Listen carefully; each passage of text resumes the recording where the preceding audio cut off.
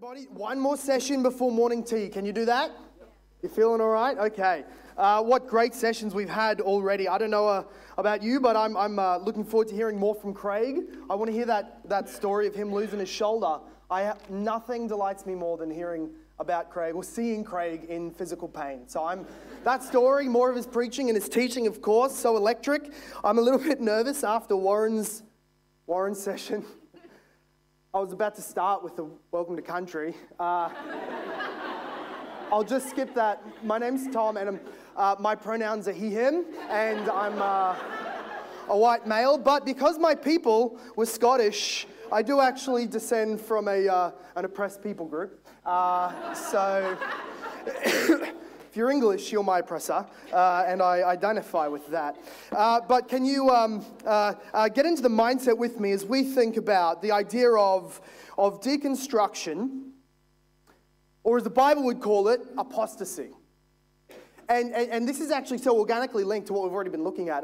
The gospel is our foundation, the power of God. Reject that. Be distracted from that. Seek to hear more things than that, or less than that, or more exciting things than that at church. You'll end up really landing on standpoint epistemology. You'll find the coolest, most enticing philosophy of the day. You'll take that.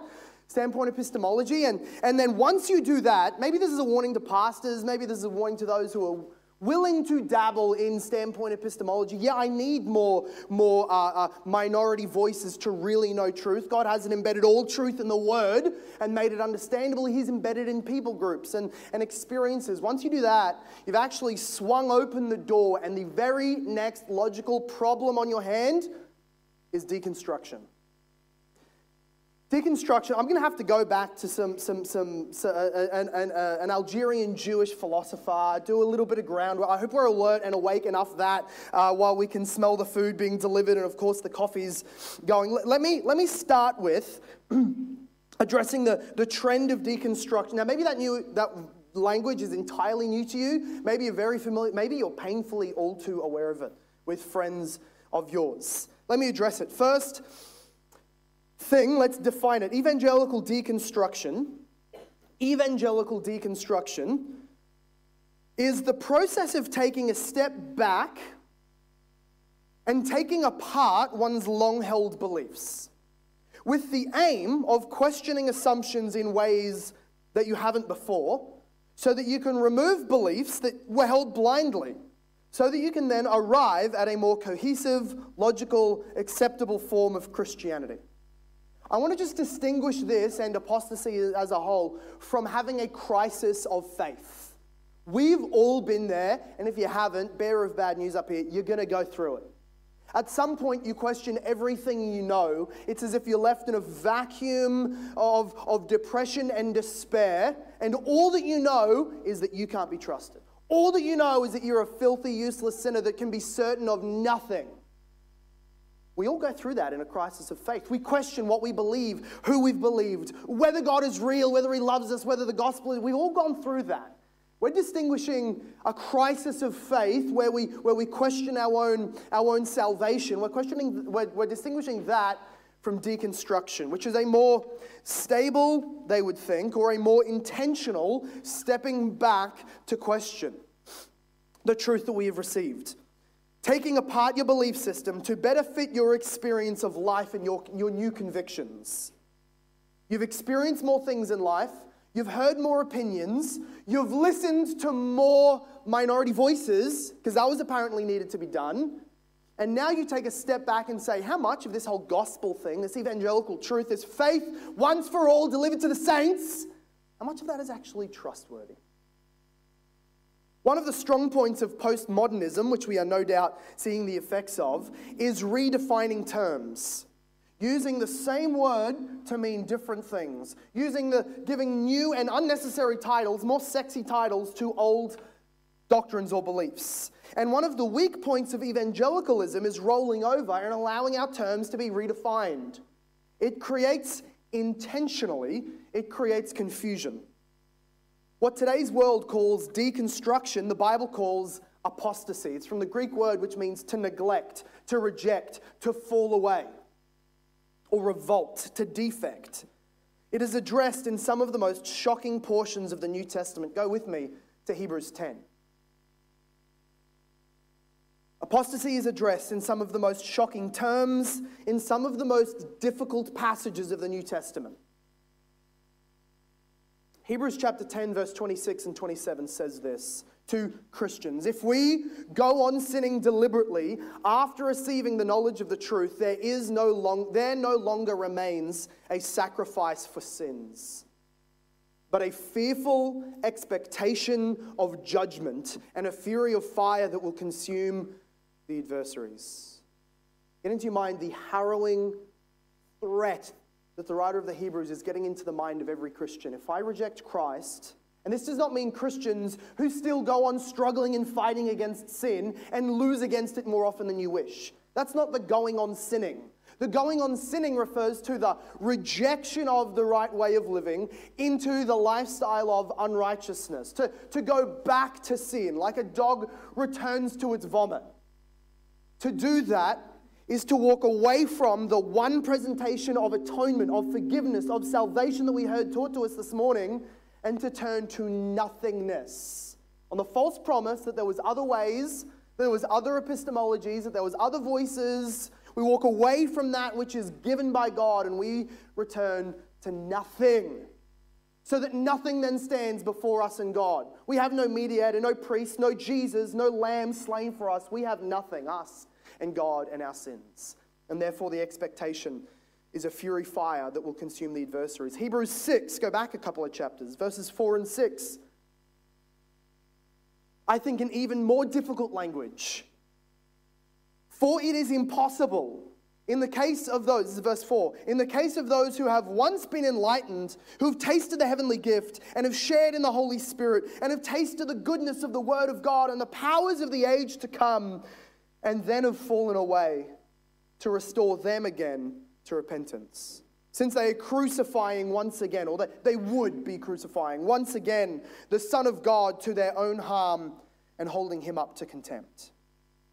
That is to mean, what he's saying here is to have a sound knowledge of evangelical truth, that is the gospel, the word of God, the reality that is preached in those core tenets of the faith. To have a sound understanding of those things and then return to the lifestyle of sin, no longer identifying with or believing in those truths. So to be baptized into the covenant, to know it to be true, and then reject it is to apostatize. It's the worst state a human being can be in. It's worse than being an unbeliever. It's worse than being the barbarian who's never heard of the Bible. It's worse than that. It's to enter in, to then spurn the grace of God and leave. It is the most fearful state that a human being can possibly be in outside of the actual fires of their condemnation. And this whole topic has been taken and made light of. It's not all that serious, the deconstructionists have us think. Even modern day evangelical pastors, it's just not all that serious. You don't go to Hebrews 10 and threaten people with fire when they're saying that one of the reasons they're leaving the church is because they kept getting threatened with fire. To reject standpoint epistemology, this thing does it, I'm fine to do it. Pastors ought to do and speak in the terms and ways and methods that the Bible speaks. I don't hear the Bible or the biblical authors apologizing nearly as much as I hear pastors today leaning into and inviting in with, I can't even do it, my jacket's too tight. I don't know how they do it in such tight clothing. The experiences of the deconstructors. Or Mark chapter 3, verse 28 and 29. Truly I say to you, Jesus says, all sins will be forgiven the children of man. What a glorious truth! All sins will be forgiven of man. All sins will be forgiven the children of man. Good news? Yes, because the gospel can be preached, known, believed in. But whatever blasphemies they utter. But whoever blasphemes the Holy Spirit never has forgiveness, but is guilty of an eternal sin. Context. Jesus is speaking to the people who knew full well this guy's from God, his power's from God, and he's making us look terrible. So in order to avoid the awkward truth, Let's create a new truth like a real good postmodernist. Let's create our experienced truth as standpoint epistemologists and say, we believe it's our experience that in fact, and this is a lie, this is just a smokescreen cover lie because we know the truth, but we'll say this guy has a demon. He's doing his power from Satan. And Jesus' response to them is to say, if you know the truth, you have the oracles of God, Pharisees. And then you're rejecting that truth in Christ in order to, using the tool of a lie. No. We actually have a new theory. He's actually demon-possessed, empowered by Satan. Jesus cuts through it and says, I see your heart. You know what is true. You make up a lie in order to walk away from the truth.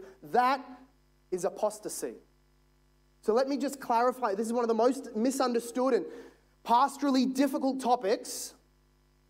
The sin that can never be forgiven, the unforgivable sin, the blasphemy of the Holy Spirit, is not questioning somebody's miracle-working legitimacy. It's not that. It's not refusing to be prayed for by an apostle. You give him the right hand of fellowship. Him or her. No, not her. I can't advocate that. That right hand of fellowship. Go away from me. The unforgivable sin, the blasphemy of the Holy Spirit, is the same. It is no more than and no less than apostasy, which simply means not unbelief, not mere unbelief, but entering into belief and then under the guise of a lie, walking away from that unbelief permanently. Now here's the human difficulty. How do we know when somebody's done that permanently? There's some really obvious examples when they have so become an enemy of the cross that we can say with some confidence, that's a sealed apostasy. They're like Esau. Even if they tried to seek repentance with tears, God would not give them that new birth. They are actually in a living death, sealed for condemnation, impossible to convert. But confidence on that is so slim. Really, I would encourage you to be confident of somebody's true apostasy, having committed the unforgivable sin only when their coffin is going down into the grave. Till then you pray, you evangelize, you hope. But this question of apostasy is obviously in the New Testament spoken of in such stark, threatening, scary terms. But the deconstructionist movement wants to make light of that. Is deconstruction always apostasy? The answer is no. Or at least let's not make the unforgivable sin using the words deconstruction. Okay? That's not the unforgivable sin. Because people mean, as in our world it always happens, people mean different things by that word at different times. Originally, this is going to be a little bit of a helpful overview of deconstruction. Originally, it was developed by the philosopher, like we said before, the Algerian philosopher back in the 60s, Jacques Derrida. And he was a postmodern philosopher. He had a postmodern way of studying scripture, which was to dismantle our excessive loyalty to any idea. Don't be extremely loyal to any idea or ideology. And then you'll discover the aspects of truth that lie in the opposite. Someone tells you Jesus is truly God. Don't hold on to that too tightly. Break it down. Take the truth out of what you think is helpful. Maybe something like we can all have a connection with the divine. And then turn to its immediate opposite. Jesus was not God. Jesus was a liar, a fool, and a maniac. Dismantle that and take some of the truth out of that as well. Then what you have, as Derrida would explain, a deconstructionist attempt towards truth. He loved confusion and doubt. They were good and healthy states for us to be in from time to time about ultimate truth, because ultimate truth cannot exist, much less is it knowable. Because if you are sure, then you are narrow-minded, to Derrida. To the deconstructionists, if you are sure, or in their language, if you're proud enough to think that you have the truth of God and other people don't, you're narrow-minded. It's the height of hubris to think that you are human, rejecting confusion and vagueness, you're going to land on a solid foundation and say, I know truth, here it is. That's the height of hubris. Unless, as Warren just told us, God's actually smart enough to speak. You're not calling me proud, you're calling God an idiot and an imbecile. Have you ever sat, maybe under a class, maybe on the train, maybe in a church, with somebody who thinks of themselves so intelligently and can communicate with almost nobody less smart than them? They're actually so dumb they can't communicate to kids. They're so dumb they can't make their ideas understandable to anybody else. They're the only person who can actually understand them, not because they're so smart, because they're a babbling fool. That's what they would make God out to be. You think you can arrive at God's truth? No, I just don't think he's an idiot. When he seeks to be understood and speak, lo and behold, he's able to do it. Two minds that he made and he knows that are not God minds, our minds. He knew who he was speaking to, Psalm 103. He knows that we are dust and he has compassion on us and reveals his light into our darkness. So, Derrida would then criticize logocentrism. Logocentrism, which is a way of, you'll hear in that word, the logos, the idea of word-centrism. He would criticize the way of thinking that truth is communicated primarily through the logos or through the words. Rather, he would prefer the subjectivity of truth coming through art and sound and color and feeling and motion. He is therefore a front runner of the postmodernist movement. Now thinking how that all applies, and we've touched on it, how that all sneaks into the minds of evangelicals so that they then become ex-evangelicals. That's the cool new sexy term for being an ex-evangelical. They moved 2 letters out and put it together. That was pretty cool.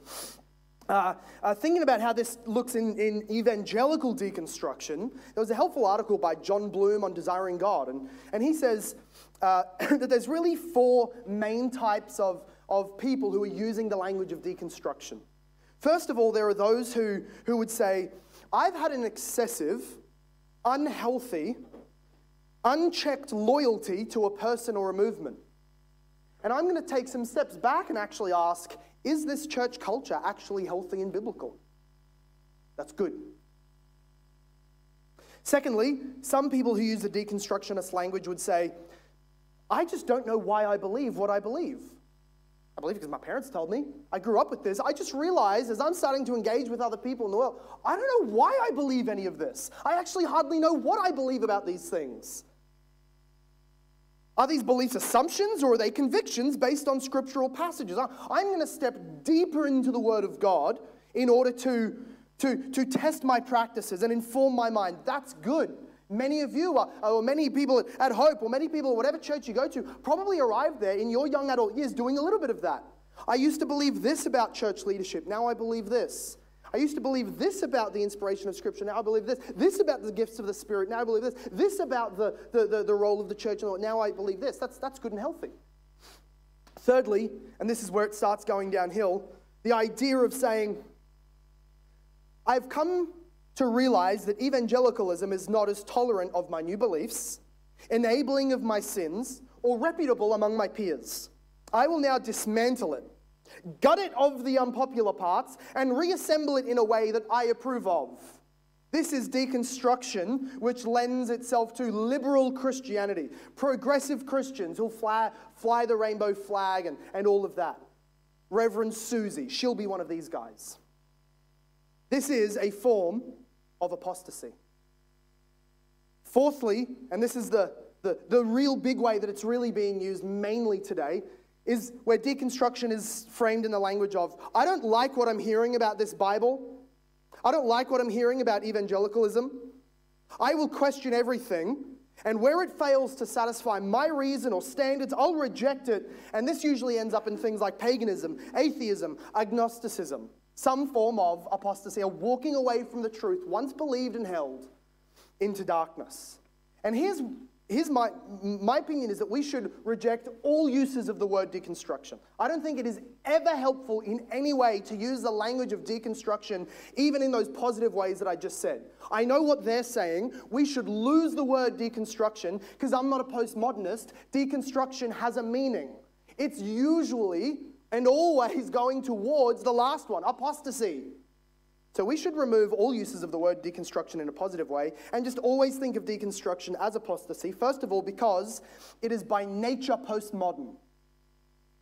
It is by nature the only way it makes sense to say, I need to deconstruct the truth, is if there is no ultimate unbreakdownable truth.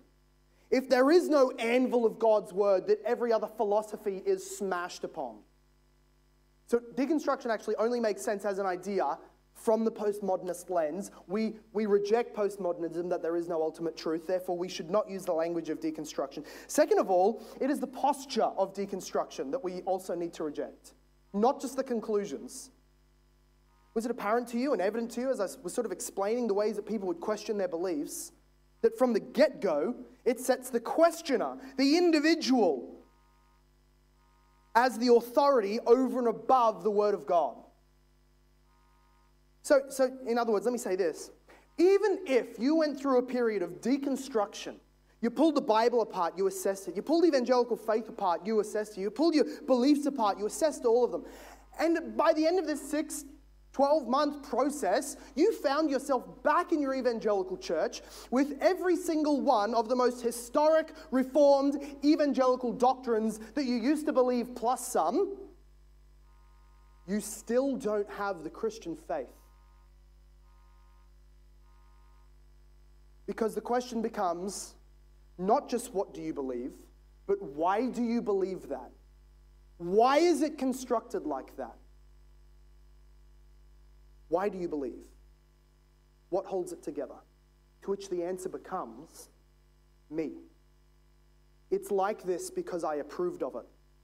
I believe all of the evangelical truths. I believe all of the Reformation confessions. But I do so because I approved of it. So the whole posture of deconstruction says, I'm allowed to put God in a box, chop him up, and call him to account for the things that he hasn't said. So we should not use the language of deconstruction. John Williamson, a deconstructionist sort of leading thought guy, I use the term guy loosely. It's examining, he says, deconstruction is examining your faith from the inside, looking for potential weakness. The analogy I like to use is, before you set sail on a cruise ship, you'll see it in the harbor, and people applying a fresh coat of paint and sealing up the gaps and dealing with the rust. This is done so it doesn't sink once you get out to sea. And that's essentially the same thing that we're saying about faith.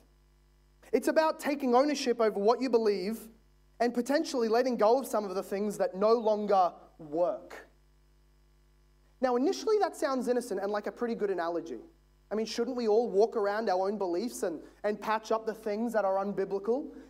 Yes, but he's not saying patch up the things that are unbiblical. He's saying whether it's biblical or not, you need to patch it up, paint over it, remove it if it doesn't work. So we could rather use the analogy, if we wanted that boat analogy, we could say the ship is my faith. My belief, my character, my spiritual life, and I'm walking around with a bucket of the Bible or a blueprint of the Bible, and I'm testing my faith according to scriptures and patching it up as needs. That's a good analogy. But what he's doing is putting the Bible, the word of the triune God, into the dock and assessing it and rejecting what parts of it he doesn't think are acceptable. So that now what he's holding in his hands is his own opinions and cultural's own opinions. That's the whole posture of deconstruction. Thirdly, the reason we should reject the language of deconstruction is because it removes the fear of judgment. To deconstruct, they're saying, I used my autonomy. I questioned the system. I came to my own conclusions. The writer of the Hebrews says, no, you rejected the truth. You've fallen away. You've gone on sinning deliberately. You've blasphemed the Spirit. You've apostatized. There is no salvation left for you.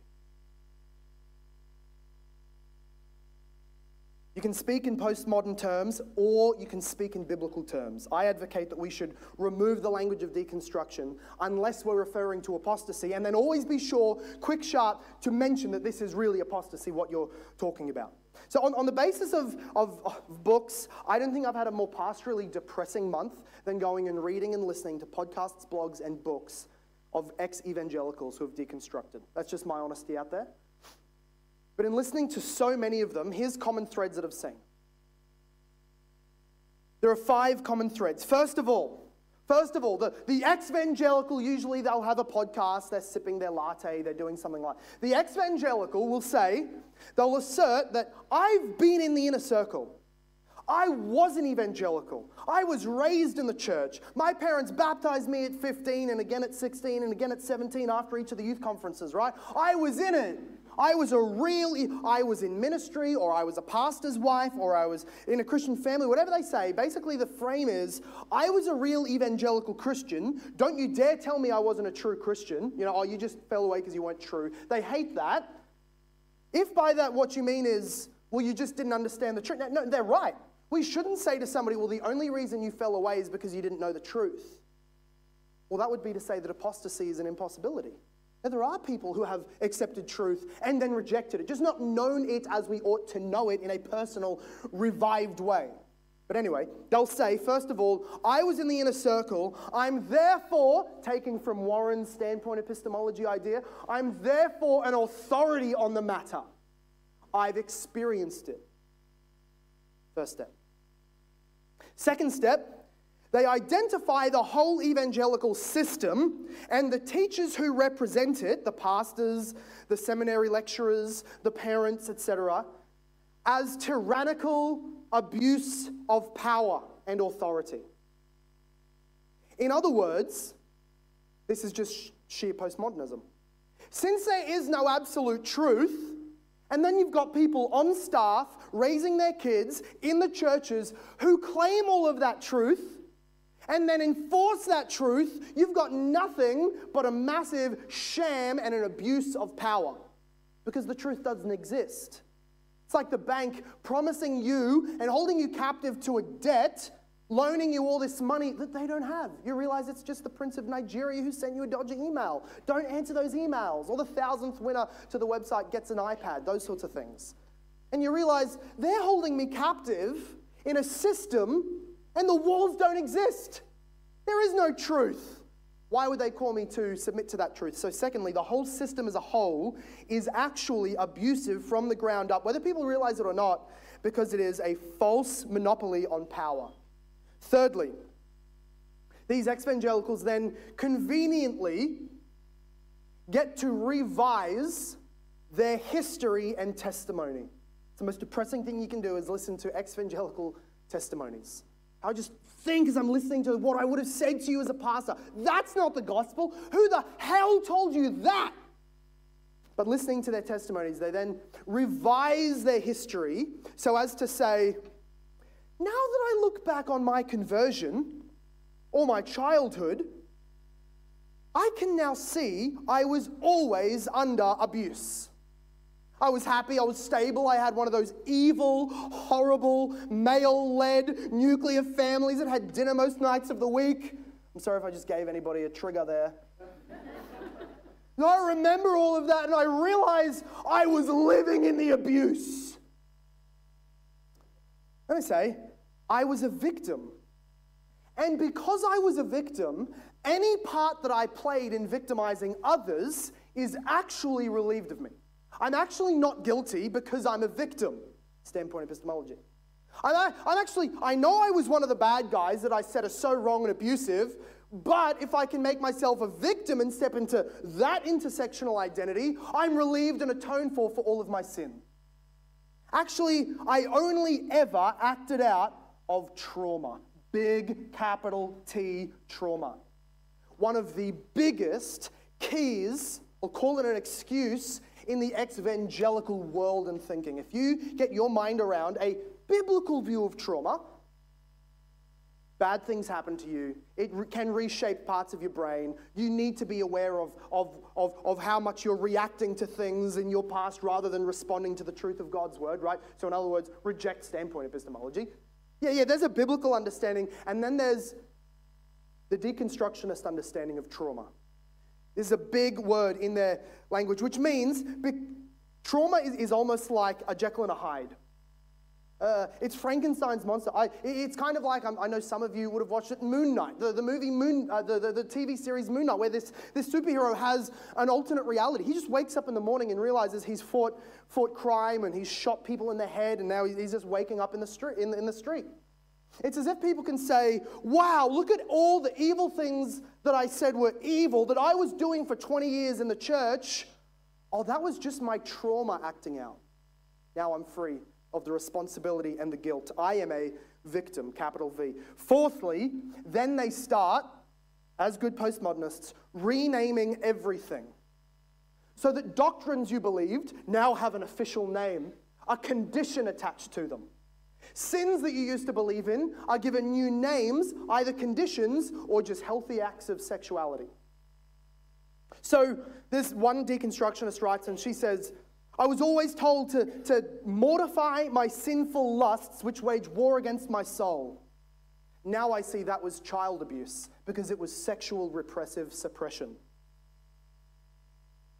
The fear of death that she had in the Southern Baptist Church was renamed by a therapist rapture panic attack syndrome. I chuckled when I read it too, but I think they were serious. The fear of death coming. I'm going to die. I'm going to go somewhere. I feel a fear of death because I'm a guilty sinner. Oh no, friend. You're just actually traumatized acting out of an apocalypse attack syndrome, panic attack syndrome. Don't fear death. Guilt of sin. Whenever you feel guilty of sin, that's actually just trauma from abuse. You don't have to listen to that whatsoever.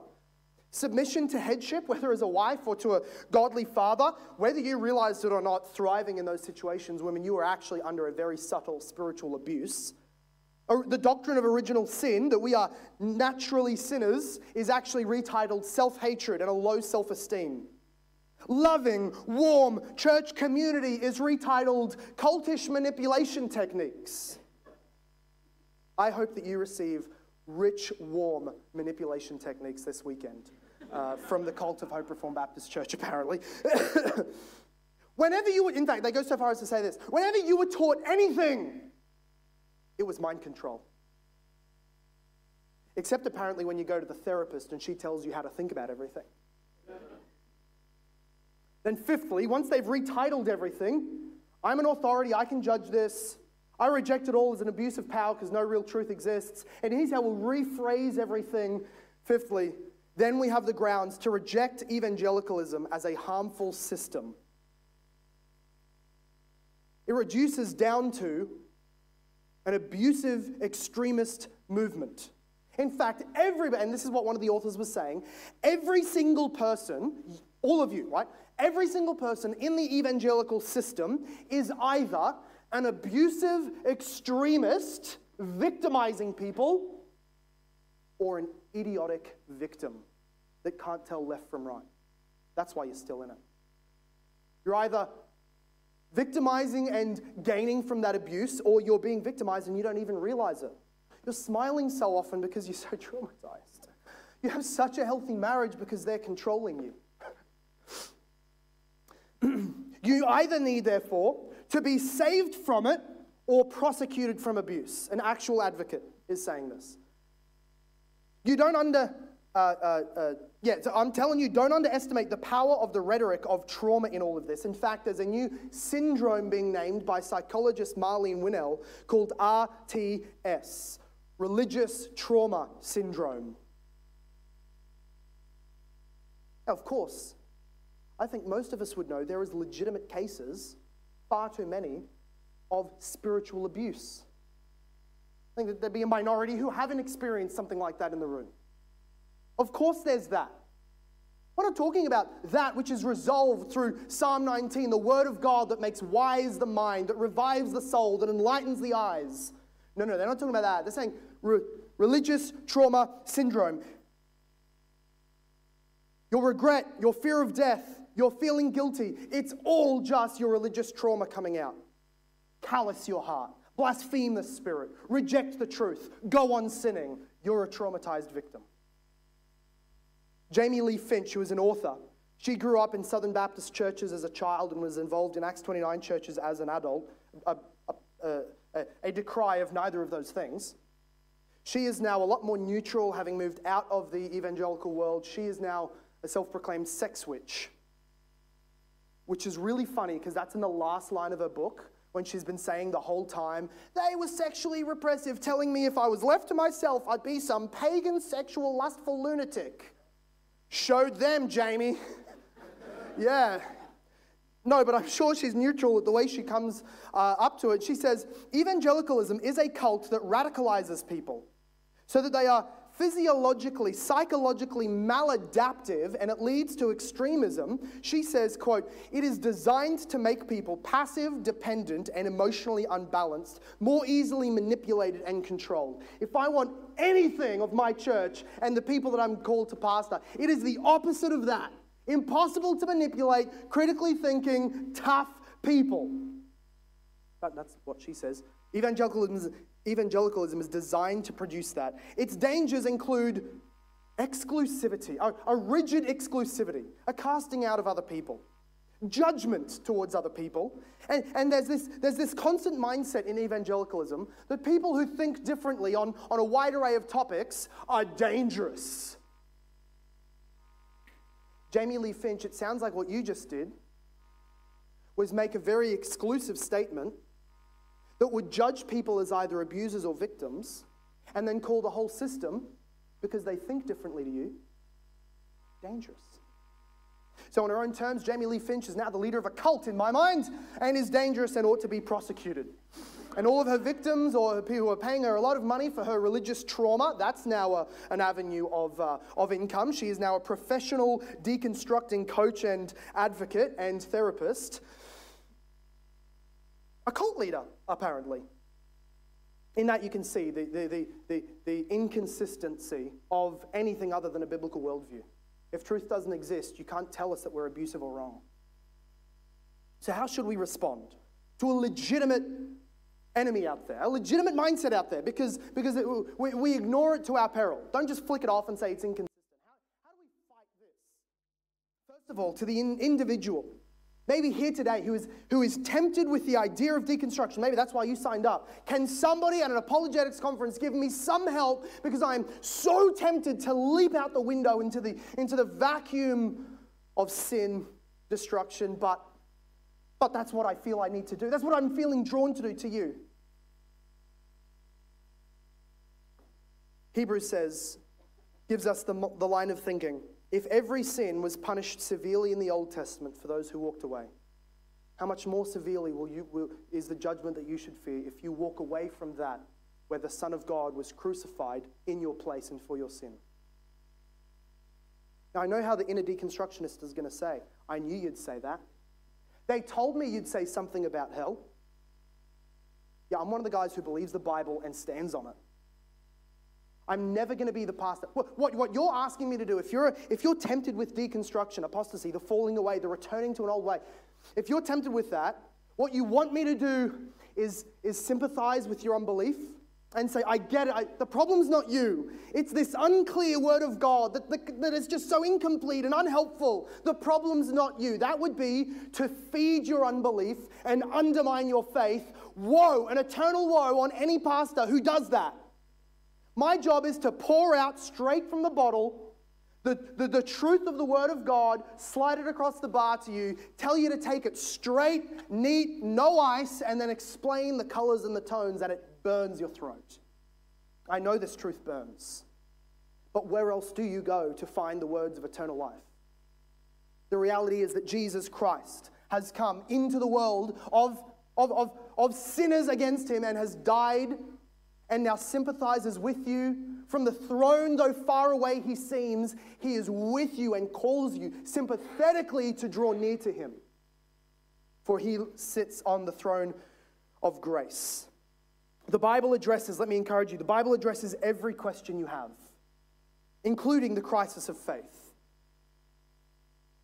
Don't deconstruct. Flee to Jesus in his word. Like Job, you haven't suffered worse than Job. Like John the Baptist, who was having this crisis of faith in prison. Is Jesus really the Messiah? I've banked a lot on this. Like Peter, who had the crisis of denying Christ entirely and then wondering if there was a way back for him. Like Thomas, who fled. Like the psalmists who say so often, I don't know God, I don't know truth, I'm in this despair, my soul clings to the dust, yet soul, hope in God. The Bible has those experiences in here to affirm to you that you are not some one-of-a-kind, unsavable loser. You're a human being. You're made from dust. You're finite and fallible. And God reveals to us in such a way as he knows that. There is no question, there is not a question you can ask, there is no question that you can't ask of God in the Bible except to ask him to submit to you. Secondly, to the church and to the pastors. The obvious call, as you read all of these testimonials, is for crying out loud, would someone just exposit the Bible honestly and faithfully? Like, tell them of a real hell. Don't skim over that. Give them an all-encompassing view of a sovereign, holy, omnipotent, eternal, infinite God. They have these tiny views of God, and he's so easy to throw in the bin. If they would have this idea of God that is unapproachable, who dwells in invisible light, who is so, if you were to see him, you don't start asking him questions, you fall down as if dead. If they were to receive this kind of preaching, now I know even people under the Apostle Paul and Jesus would apostatize. But Paul still said, I'm at least innocent of the blood of those who are falling away. Because I opened up the full counsel of the Word of God. So it's not on me.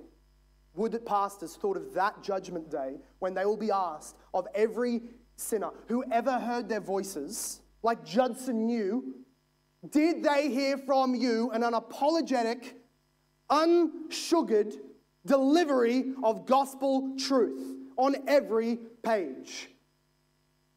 Pastors should have the confidence to preach to the questions of the day and address them. Do the hard work, Christians, pastors, of approaching and addressing the hard topics, the difficult accusations of the word, and address them like the word really is authoritative. And then thirdly, you friends, you Christians, you have friends tempted to or falling away. I need to ask you, before you start engaging them, before I give you the encouragement to pursue them, first of all, ask of yourself, are you apologetic for what the Bible says? Will you, as Warren has told us, give some credence to everything they say, because technically they're a victim. They do have something to say that the Bible might not have said. Apology for what the Bible says, even if you believe it, is one of the first steps towards apostasy. Apology for it, even if you know it technically says that. I would give you this encouragement. 1 John 5, James 5, and the end of Jude all end with an exhortation after encouraging maturity in the faith. They end with, and if you've heard anything that I've said, pursue those Christians who are falling away and struggling. It's just a normal part of the Christian life. That part of your responsibility as a mature, knowledgeable, sanctified Christian is to pursue those around you. It is the business of ours to help with our struggling friends. Jude ends this way, and this is where I will end. Have mercy on those who doubt. You don't shame anyone back in the kingdom for asking questions or for just not knowing, for going through the experiences that the most mature Christians do. Have mercy on those who doubt. Save others by snatching them out of the fire. That's the guys who are so close to what would feel like an absolute and eternal and permanent apostasy. Flee to them, chase them, grab them, pull them back via your prayers, via your words, via your love. Save others by snatching them out of the fire, and to others show mercy with fear. You're getting close now. This is a fearful thing to go after those who are so deep down. Don't think that you're the Messiah. You talk to anybody, you'll get them back in the kingdom. Save others with fear. Hating even the garment stained by the flesh. Now, to him who is able to keep you from stumbling and is able to present you blameless before the presence of his glory with great joy, to the only God, our Savior, through Jesus Christ our Lord, be glory, majesty, dominion, and authority before all time and now and forever. Amen? Amen.